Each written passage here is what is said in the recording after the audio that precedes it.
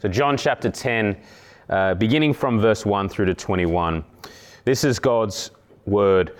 Truly, truly, I say to you, he who does not enter the sheepfold by the door, but climbs in by another way, that man is a thief and a robber.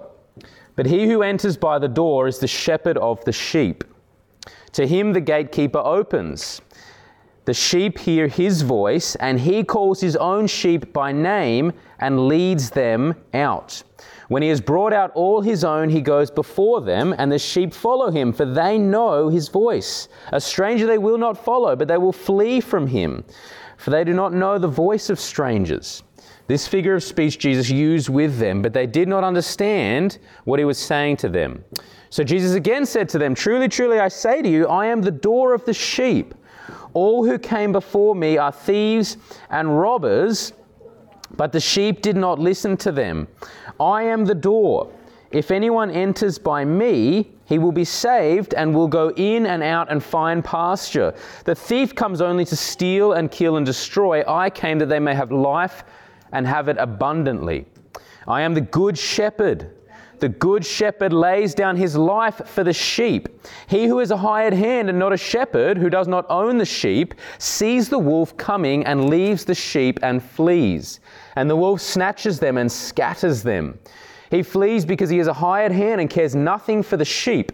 I am the good shepherd. I know my own, and my own know me, just as the Father knows me, and I know the Father. And I lay down my life for the sheep, and I have other sheep that are not of this fold. I must bring them also, and they will listen to my voice. So there will be one flock, one shepherd. For this reason the Father loves me, because I lay down my life that I may take it up again. No one takes it from me, but I lay it down of my own accord. I have authority to lay it down, and I have authority to take it up again. This charge I have received from my Father. There was again a division among the Jews because of these words. Many of them said, He has a demon and is insane. Why listen to him? Others said, These are not the words of one who is oppressed by a demon. Can a demon open the eyes of the blind? This is God's word. Father, we pray that you would bless the preaching of your word now and give us eyes to see and ears to hear the beauty and majesty of Christ our Saviour. We pray in his name. Amen. Well, last week we began the Good Shepherd discourse, which is connected to chapter 9. And as Jesus introduces himself, he's revealing himself as the shepherd of the sheep. He's using metaphorical language, a figure of speech, to reveal something about who he is and why he has come. And the first aspect we looked at last week was this idea of what the Good Shepherd has come to do, which is to call his sheep out of whatever fold they're in to come to himself to have life in him. And this is the first aspect of redemption that is being revealed here. Redemption being quite simply the act of taking possession of something that has been purchased. We have been purchased by the blood of Christ. Christ comes to take possession of that which he has purchased by his blood. So the first aspect we looked at last week is this aspect of redemption, where Christ calls his sheep to himself. And now we have another aspect. We have the second aspect of this redemption, which is that the shepherd must lay down his life for the sheep. The shepherd must sacrifice himself for the sheep. And this is the question that I want to dwell on today mostly. Why would a shepherd lay down his life for sheep? This is the language that Jesus uses. A man, a shepherd, sacrifices himself for sheep. Now, we live in a world where we might say there is almost an insultingly high level of dignity given to animals in this world, where dogs are literally given the title of fur babies so that they're actually treated like human babies, given an outrageous level of dignity. I would say even in this environment, it is a remarkable thing if a human being was to sacrifice themselves for an animal. That's remarkable. That's outrageous almost. And this is part of the point that is being revealed here. Jesus makes a remarkable claim saying he is the shepherd, lays down his life for sheep. It's incredible.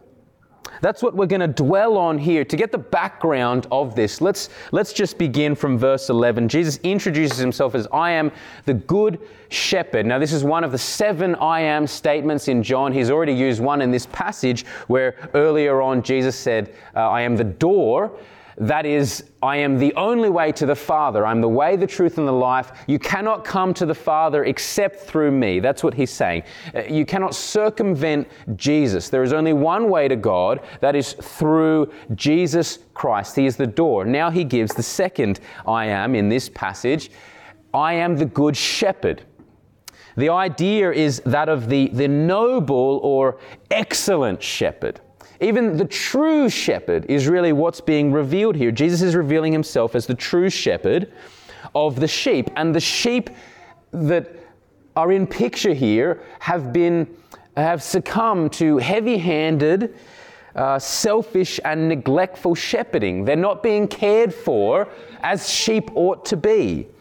So this is the backdrop for the good shepherd to reveal himself. He reveals himself in the midst of these false shepherds, these worthless shepherds who have no concern for the sheep. They have selfish desires, and as such, the sheep suffer because of that. Jesus has already described thieves and robbers back in our passage last week in verses 1 to 10, thieves and robbers who harm the sheep rather than care for them. But now he describes a different type of person. So in verses 12 and 13, he describes this hired hand. It's just simply an employee, a worker for wages. That's the idea here. And this hired hand is clearly not someone who feels any sense of ownership over the sheep. So notice what Jesus says here. The hired hand, when he sees the wolf coming, he leaves the sheep. He flees. Because he's not invested in the sheep, he's invested in getting a paycheck. The moment the cost outweighs the benefit, he's always going to preserve himself. It's just like the difference between a casual worker and a business owner. The casual worker in a business simply clocks in and out. They do the bare minimum. They're there to get their paycheck. They're not going to do duties that seem beyond them. They're going to do the bare minimum. So as a result, certain duties get neglected. Things get overlooked. Now you contrast that to the business owner, whose livelihood is attached to the business. The business is a reflection of himself. So he is very invested in the business. So he picks up the little bit of rubbish on the floor, even though it's not his duty. He cares for his employees, even outside of hours, because his employees have necessarily become a part of his family because the business is so intimately connected with him. And this is the idea here, the contrast between the hired hand, who is simply a casual worker, who has no investment in the sheep, and then Jesus revealing himself as the shepherd who owns the sheep, who is so intimately tied to the sheep. The hired hands, however, simply flee. The moment the cost outweighs the benefit, they preserve themselves and they leave the sheep up to slaughter. And the point here isn't so much to identify exactly who the hired hand is, but here's the point of this. We're meant to be seeing this hired hand, this sort of casual worker versus business owner contrast as the backdrop for Jesus to reveal himself as the good shepherd. In contrast to thieves and robbers who deceive people and who harm the sheep, and in contrast to hired hands who flee when danger comes, Jesus lays down his life for the sheep. And just think about the weight of this claim. Jesus is revealing himself as someone who says, I'm willing to lay down my life for sheep. He says it 5 times in this passage that he lays down his life. Now, this is a shepherd, a man who is willing to sacrifice himself for sheep. Now, I haven't actually come across a lot of shepherds in the modern day, but I find it highly unlikely that a literal shepherd would actually sacrifice themselves for sheep. Sure, they care for the sheep and they're worth money, but the price of human life outweighs that of sheep. So I find it highly unlikely that a shepherd is actually going to lay down his life for sheep. Yet Jesus here tells us that he is the good shepherd who willingly sacrifices himself. He lays down his life for the sheep. Now, if you look at this in purely natural terms, you can understand the reaction of the people in verse 20, where in verse 20 they say, "This man is insane. He's delusional. He has a demon. Only an insane person as a shepherd lays down his life for sheep." So why in the world would a shepherd lay down his life for sheep? And the point, of course, is in the value of the sheep. The sheep actually are valuable, but we must understand where the value comes from. And this is what I want to dwell on today, where the value of the sheep comes from. The value of the sheep is an ascribed value. That is to say that they have a value that has nothing to do with themselves. It's not an inherent value. It's a value that is attributed to them, that is given to them because of someone outside of themselves. So, for example, there were a pair of sneakers that sold for $550,000. That's outrageous. And these sneakers, it wasn't even like these sneakers were gold-plated or that they had springs that shot you 20 meters in the air. They were just normal basketball shoes. But the reason why they were worth, I mean, there's no sane reason why they're worth this amount of money, but the reason in this scenario is that they were worth over $500,000 is because they once belonged to Michael Jordan. That's the reason why they were supposedly worth almost $600,000. Purely because of who owned the shoes. Now, the value that the sheep have here is an immeasurable value. It's an uncalculable value because of who owns the sheep, because of who they belong to. Notice in verse 14, Jesus very clearly says, "I know my own know me." This is about ownership. This is about who the sheep belong to. And this value is not simply to do with the inherent value that all human beings have. Sure, we can say that every human being has dignity, value, and respect because they are made in the image of God. That's why we care about all human life. But that's not the value that's being talked about here. This value is something deeper than that. It's a value that has to do with the redemption, a redemptive value that the Good Shepherd has come to fulfill. This value here reveals the fact that these sheep are those whom were elected to salvation from before the foundation of the world, and Jesus, as the Son of God, is coming to claim what is rightfully his. That's what's going on here. Remember the background to this. Think all the way back when we went through John chapter 6.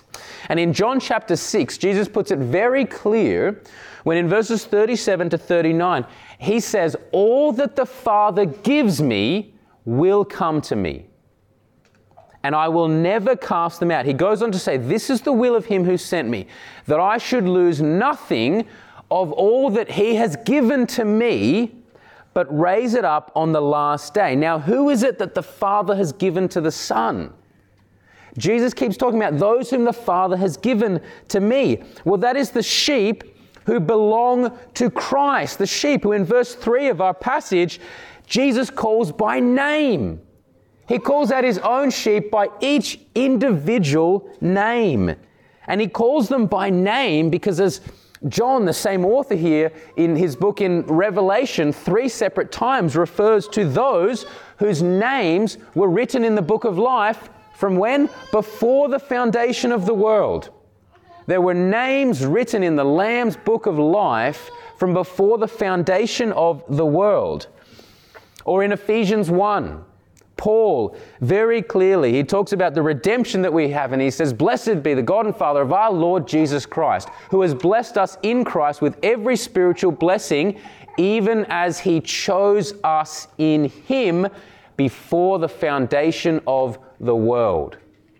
We were chosen in Christ before the foundation of the world. So the sheep that Christ is willing to sacrifice himself for are those whom the Father, Son, and Spirit had covenanted to save from before the world began. And this is where the value comes from. This is the background to verse 14 here when Jesus talks about this knowledge. He knows the sheep eternally and intimately because they were chosen in Him before the foundation of the world. This is the knowledge that He has of the sheep. And look at this in verse 15.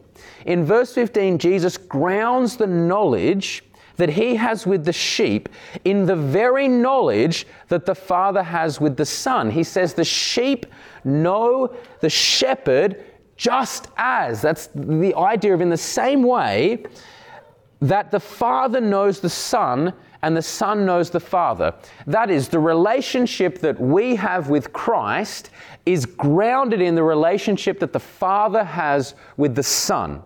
That's what's going on here. That's why Jesus connects these two with the eternal relationship between Father and Son and says the sheep know me just as the Father knows the Son, because the knowledge that Christ has for His sheep is one that stretches all the way back into eternity past, when names were written in the book of life and the Father, Son, and Spirit agreed in perfect unity that they would save every single one of those sheep.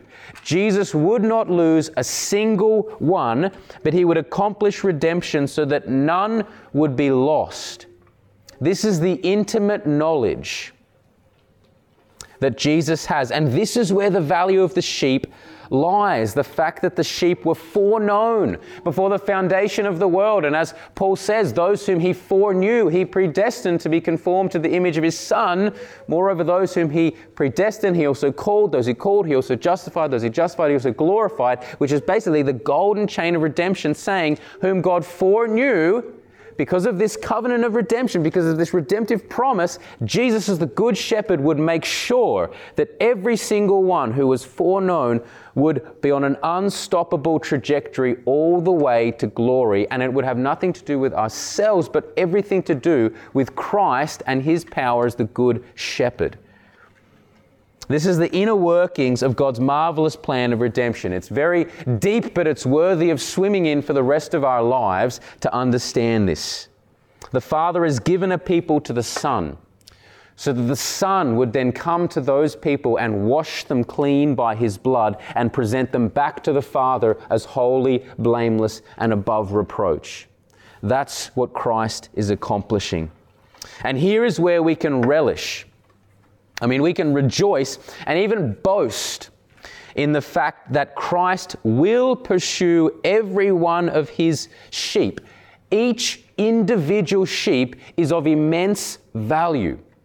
Every individual sheep is of immense value, and we can hold to this with absolutely no self-centeredness, because there is a great danger in our society of holding to this in a very selfish way, of thinking, yes, of course sheep are valuable. Of course each individual sheep are valuable. Of course I'm valuable as a sheep. Don't you know me? I'm really a great person. Of course the shepherd would want to seek me out. Sure, I have my problems. Sure, I'm a silly sheep at times that wanders astray. But really, I have a lot to offer. And I have a good heart. And that's why the shepherd comes to me. Well, that's absolute nonsense. It's the most unbiblical idea. We are sheep that have gone astray. We are hostile in our minds to God. We have nothing that we're bringing to the table. Often we hear stories like Jesus leaving the 99 sheep to come after the one. And we look at that through self-centered lenses, as though we're worthy of being saved. And it's very easy in this selfish society that we're all a product of, to hear that through self-centered lenses. For those who maybe are unfamiliar or need refreshment, the story I'm referring to of Jesus leaving the 99 and following the one is where He tells the parable of the lost sheep to some scribes and Pharisees, and He says to them, what man among you, if you had 100 sheep and you lost one, would you not leave the 99 in the open country and go and find the one. And then he says, when you find that one, you would throw that lamb on your shoulders and you would rejoice. And then you would tell everyone, hey, let's have a party. I've found the sheep. Now, in purely natural terms, that's crazy. In natural terms, you don't leave the 99 sheep in the open country. The point of that is sheep in the open country without a shepherd are going to get slaughtered. They're going to get lost. They need a shepherd. You can't leave them in the open country. But the point of that parable is Jesus highlighting something, that one sheep is worthy of pursuing in that way. Why is that one sheep worthy of pursuing? Because that one sheep is one of the sheep that the Father has given to the Son, and the Son has promised to seek and save every single one of his sheep. If he did not pursue every one of his sheep, he would not be fully accepting the gift that the Father has given to him. He would not be fully accomplishing this redemptive plan that he had agreed to. And when you understand the immense value of each individual sheep, through that God-centered lens rather than a self-centered lens, then you can genuinely relish in the fact that Christ will stop at nothing to redeem you. That's the beautiful reality. Christ will stop at nothing to redeem every single one of his sheep. And he's not pursuing us because we're special just because of who we are. That's not why he's pursuing us. We're sheep that wandered astray, that deserted him. He is pursuing us because Christ will not lose a single one that belongs to him. He owns the sheep. He will cross land and sea, so to speak, to pursue every one of his sheep. So he is willing to lay down his life for the sheep. He is willing to condescend from the mountain peak of equality with the Father in order to lower himself all the way down into the valley of humiliation to seek and save every single one of his sheep, to become the lamb who is led to the slaughter. And so for us who have heard the Good Shepherd's voice, we, as Peter says, were straying like sheep, but now we have returned to the shepherd and overseer of our souls. We've returned to the place where we ought to be, in his flock, in his fold, under the Good Shepherd. Now, this is why the Good Shepherd lays down his life, to redeem those who eternally belong to him, to redeem those whose names are written in the Lamb's book of life. Now, let's briefly look at two other aspects of redemption that are revealed here in this passage. That is the willingness of the Son to lay down his life, and then secondly, the scope of redemption. So I want to just come back to verse 16 after. Let's look at verse 17 and 18 here. Here's where we see the willingness of the Son to lay down his life. Jesus is the Good Shepherd, as very clearly said. He lays down his life for the sheep. And what is of absolute clarity is that he does this completely willingly. There is no compulsion outside of himself to lay down his life. He's very clear to say, I lay down my life that I may take it up again. Verse 18, no one takes it from me, but I lay it down of my own accord. I have authority to lay it down. I have authority to take it up again. Now, the test of someone's genuineness in leadership is often whether they will continue on the trajectory of their leadership even in the face of personal loss. And a great leader will care for his people even if it costs them tremendous loss. We've seen that the hired hands do not do that, whereas Jesus as the Good Shepherd is revealing himself here as the one who is willing to suffer great loss for his people. The Good Shepherd willingly condescends into unimaginable affliction for the sheep. So Jesus says in verse 17, for this reason the Father loves me. Now let me just cover that very quickly here. This is not saying that the love that the Father has for the Son is contingent upon the fact that the Son lays down his life. What this is revealing is that this is a love that has eternally existed between the Father and Son. The willing submission of the Son to the Father's will is an expression of the love that has existed before the foundation of the world, the love that has always been there. The very fact that Jesus willingly lays down his life with no compulsion by anything outside of himself, is what makes this love so incredible. Think about this. At any point as Jesus is walking on earth, he could have preserved his life. He could have totally preserved his life and chosen not to. Jesus says in verse 18, he has authority over his life. God could have remained just in simply punishing all sinners rather than sending his Son to voluntarily lay down his life.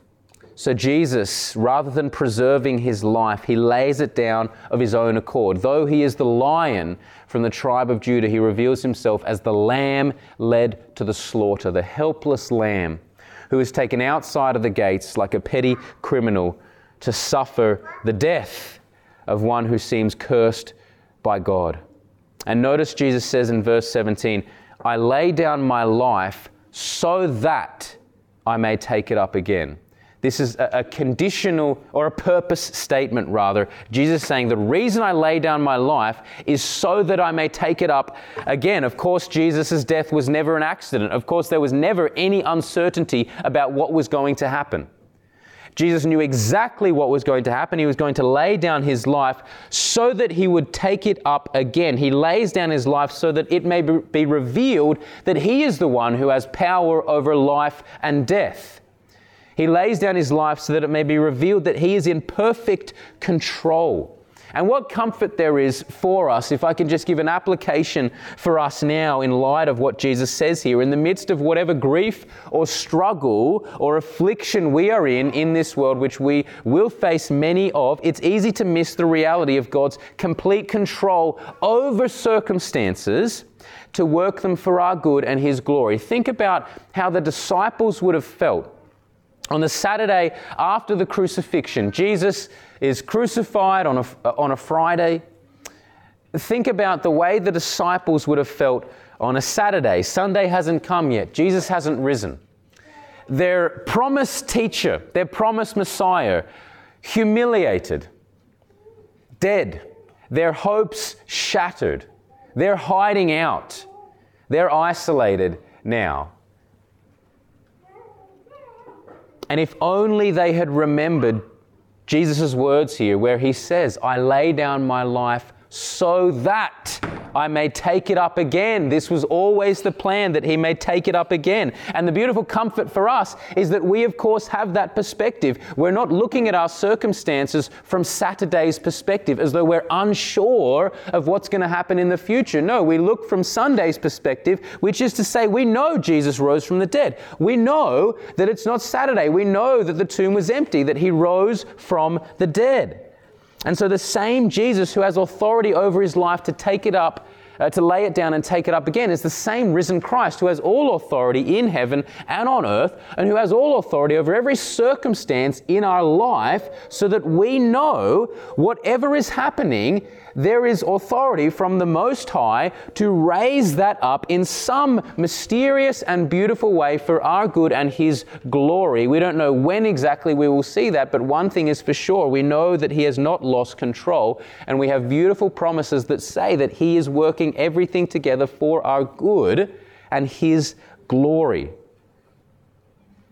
So Jesus willingly lays down his life so that he may take it up again, and what comfort we can have in that, recognizing our own circumstances. The same Jesus reigns over every single circumstance in this life. The second and last perspective I want to look at here is the scope of redemption. So notice in verse 16, Jesus says, I have other sheep that are not of this fold. I must bring them in also, and they will listen to my voice. So there will be one flock, one shepherd. Now, this is, of course, in a Jewish context. We have to travel a fair way back to understand the Jewish context. You and I, if we're not a Jew, we are a Gentile. if we had been living over 2,000 years ago, would have been considered unclean by Jewish standards. Gentiles were not allowed in the temple. There was a court of the Gentiles, which was the outermost limit. There was a court for women, for Jewish women, which this is in a society where women did not have the same entitlements to head into the temple. And even then, Gentile men were never going to get as close as Jewish women into that. So all Gentiles were considered unclean, unable to fully enter into Jewish society. And so imagine that you were living in this context, in relative proximity to Israel, believing in Yahweh, the God of Israel, but knowing that you were always going to be considered unclean. You were sure that you would remain a second-class believer at best because you were not ethnically Jewish. And then think about this moment where the mystery of the gospel is being revealed. The mystery of the gospel, it's made known that the redemption that Jesus the Messiah has come to bring was not only to ethnic Jews, but it was going to go out to a people from every tribe, tongue, language, and nation. This is an outstanding reality. There would not be separate flocks of ethnicities. There would be one flock, one body. This is the incredible nature of God's cosmic scope of redemption, that it's going to stretch out far beyond the Jewish people to every single tribe, tongue, language, and nation. Why? Because the Lamb who was slain has purchased a people, as it says in Revelation 5:9, purchased a people for God from every tribe, language, people, and nation. If we had time, it would be wonderful to look at Ephesians 2, where Paul makes this clear in Ephesians 2 when he says, we who were once far off, that is you and I, Gentiles who were once far off, strangers of Israel, not partakers of the promise, alienated from the commonwealth of Israel, we who were far off, we have been brought near by the blood of Christ. He says, in Christ, He has abolished that which separated Jew and Gentile. The dividing wall of hostility has been broken down. Why does Paul say this? So that He might create in Himself, that is in Christ, one new man in place of the two, so making peace.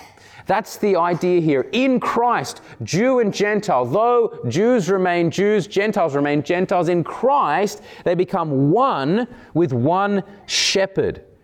And that flock is made of those purchased from every tongue, tribe, and nation. This is the cosmic scope of God's redemption. Now, if I can just finish with two very brief applications. One is very linked to what we have just seen in the cosmic scope of God's redemption. This is to do with our evangelistic task. The voice of the Good Shepherd must be heard by every tribe, language, people, and nation.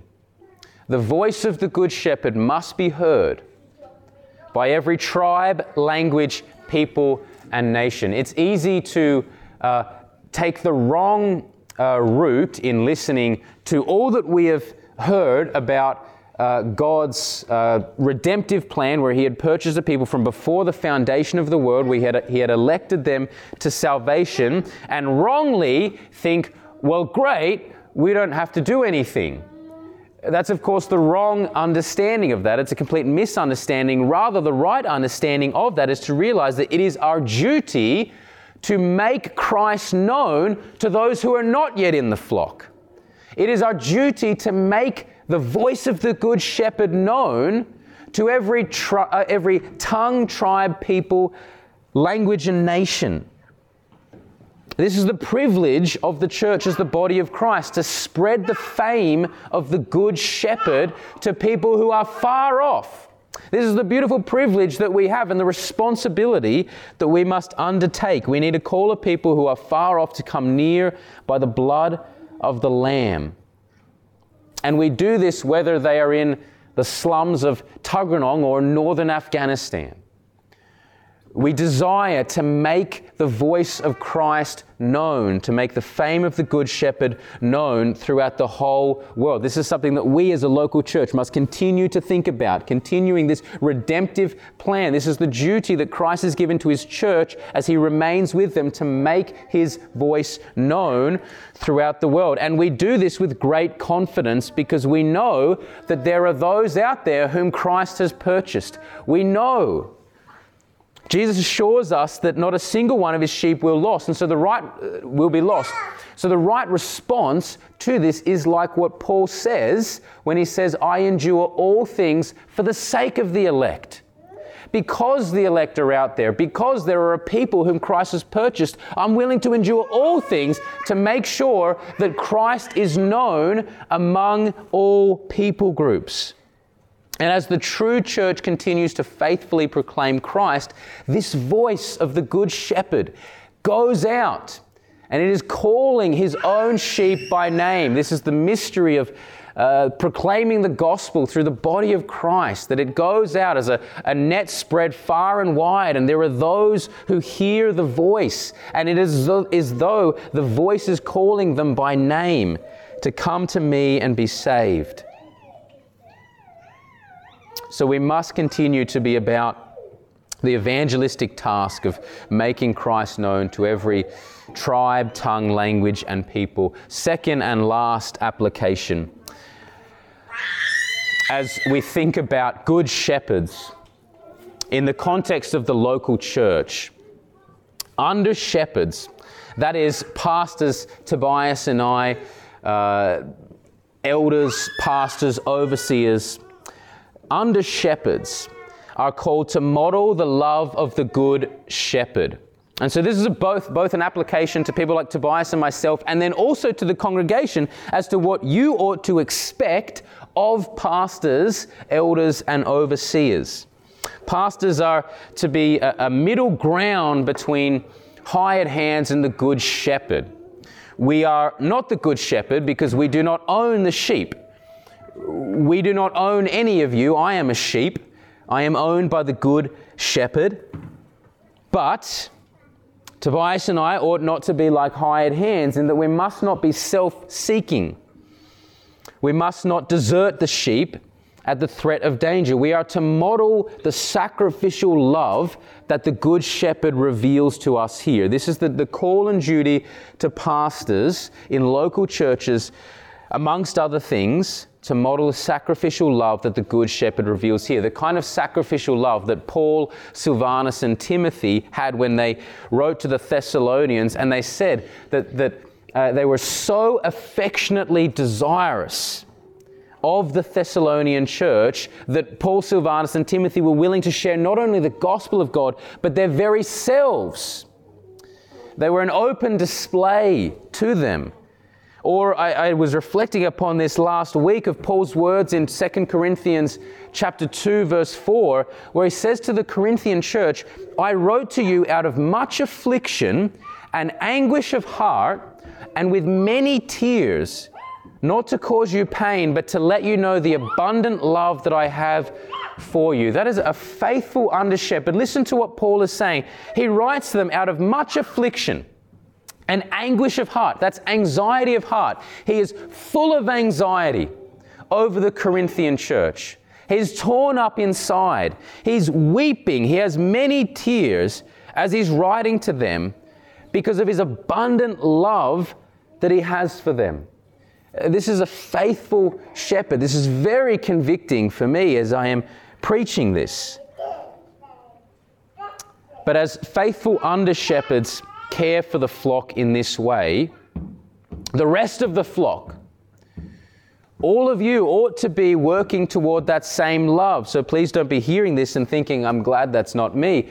We all need to be reflecting this love. This is the command of our Good Shepherd that we will get to in John 13. What does he say in the end of John 13? A new commandment I give to you, to the disciples, that you love one another just as I have loved you. How has Christ loved? Well, we've just seen. He lays down his life.